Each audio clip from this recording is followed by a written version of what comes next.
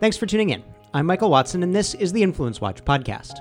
In this episode, a liberal donor collective outlines its plans to funnel hundreds of millions into building left-wing infrastructure in advance of the 2020 general elections. Rebecca Reimel, CEO of the major progressive foundation, the Pew Charitable Trusts, steps down, and a union mired in a national corruption scandal takes aim at Tennessee again. Washington Free Beacon has done it again.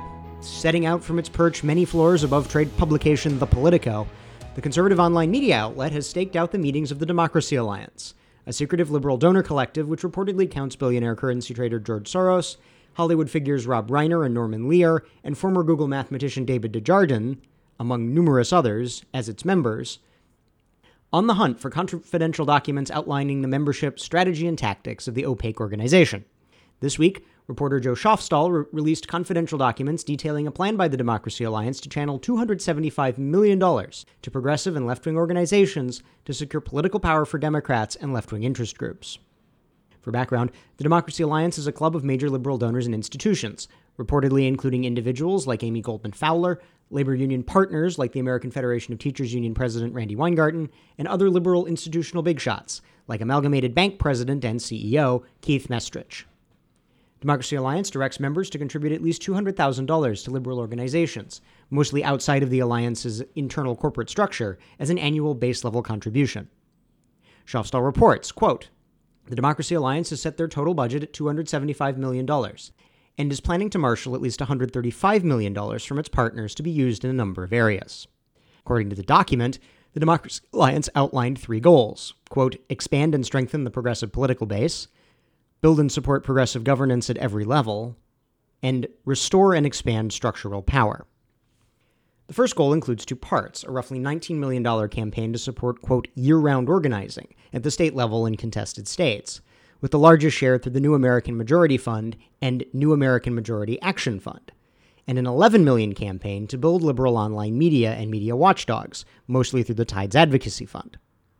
The second goal includes a $104 million effort to develop state-level power funds focused on general left-wing issues and environmentalist mobilization, and a $600,000 effort through 1630 Fund and the State Innovation Exchange to train liberal candidates and prepare liberals for government office. The third goal is a $1 million campaign involving a number of liberal groups, including the far-left think tank Demos, the left-wing Move On Agitation Network, and Planned Parenthood, among others, to change the rules of American politics and to break, quote, structural economic power, close quote. The $275 million efforts likely only scratch the surface of the lengths to which core left-wing institutions will use, quote, dark money organizations like Democracy Alliance and 1630 Fund to influence American politics going forward through 2020 and beyond. Last week, Rebecca Reimel, one of the most prominent figures in left-of-center advocacy philanthropy, as CEO of the Pew Charitable Trusts, announced her retirement. She might be the most important person in progressive philanthropy you've likely never heard of. Before Reimel took over, Pew consisted of 7 trusts funded from the Sun oil fortune earned by the Pew family that made grants mostly to Philadelphia community and arts organizations. To the extent the Pew Trusts were political, they were aligned, like the Pew family members who founded them, with the pro-capitalist right.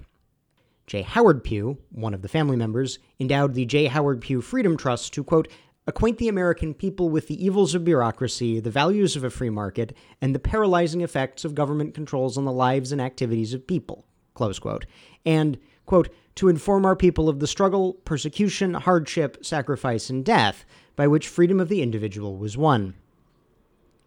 The plain language of J. Howard Pew's donor intent would be serially rejected by Reimel throughout an over 30-year career at the trusts.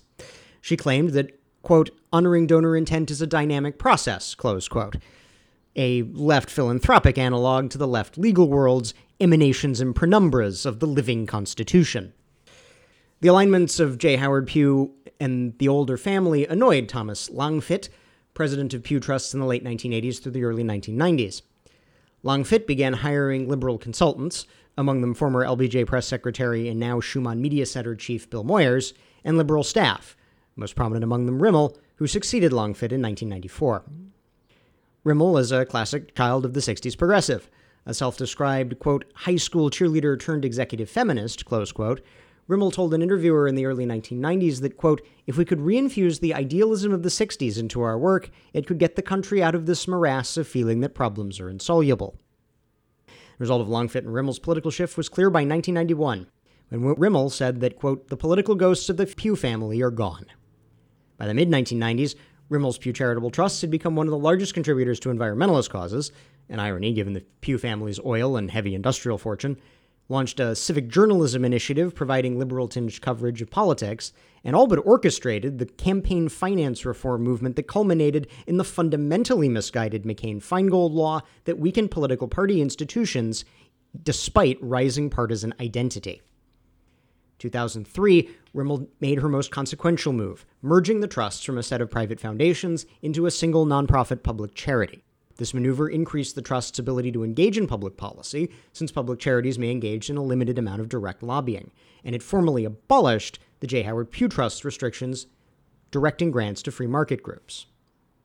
Today, the Pew Trusts under Rimmel spend $320 million a year on research, lobbying, and financial support for left-of-center groups like Planned Parenthood, Humane Society International, Earth Justice, and Healthcare Without Harm.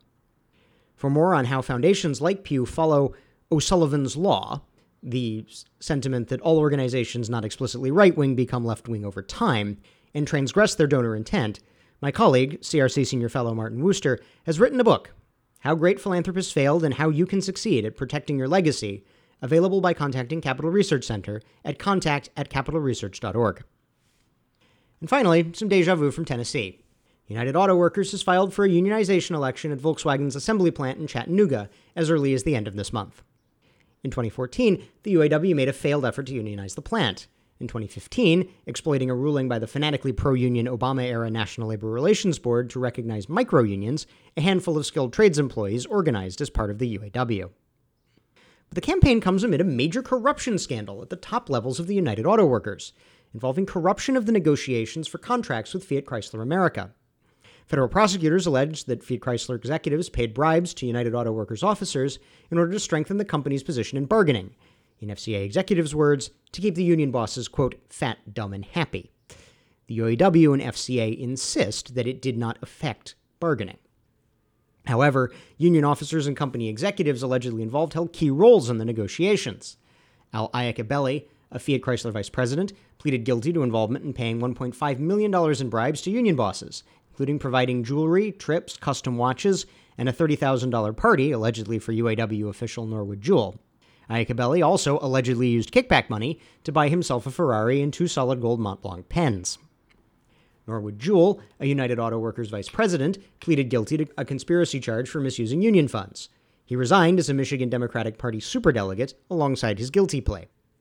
The widow of the late UAW President General Holyfield, himself accused of receiving hundreds of thousands of dollars in bribes, pleaded guilty to a tax offense related to alleged bribes the couple received. Jerome Durden, a Fiat Chrysler financial analyst who ran the UAW Chrysler National Training Center, the joint labor management institution which was allegedly used to pass along the kickbacks from FCA officials to union officers, pleaded guilty to tax offenses and conspiracy for his role in an alleged $4.5 million kickback scheme. They aren't alone. Numerous others have been charged with or pleaded guilty to offenses related to the scheme.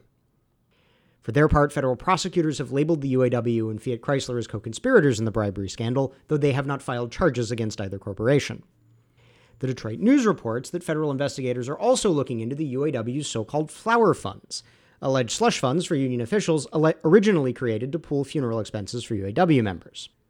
The feds are, quote, questioning whether flower fund contributions became a mandatory job requirement for UAW staff, and whether UAW executives spent the money on personal expenses and kept the rest on retirement, according to the news. Former UAW President Dennis Williams has been accused of involvement in the scandal. He has not been charged. Currently, Volkswagen workers in Tennessee enjoy starting wages of $16 an hour, effective July 1st, and full benefits. Whether they choose to join up with a labor union mired in a corruption scandal is, of course, up to them. That's our show for this week. If you're listening to this on YouTube, we encourage you to subscribe on iTunes or Stitcher, and if you have subscribed, thank you, and please leave us a 5-star rating. We'll see you next week.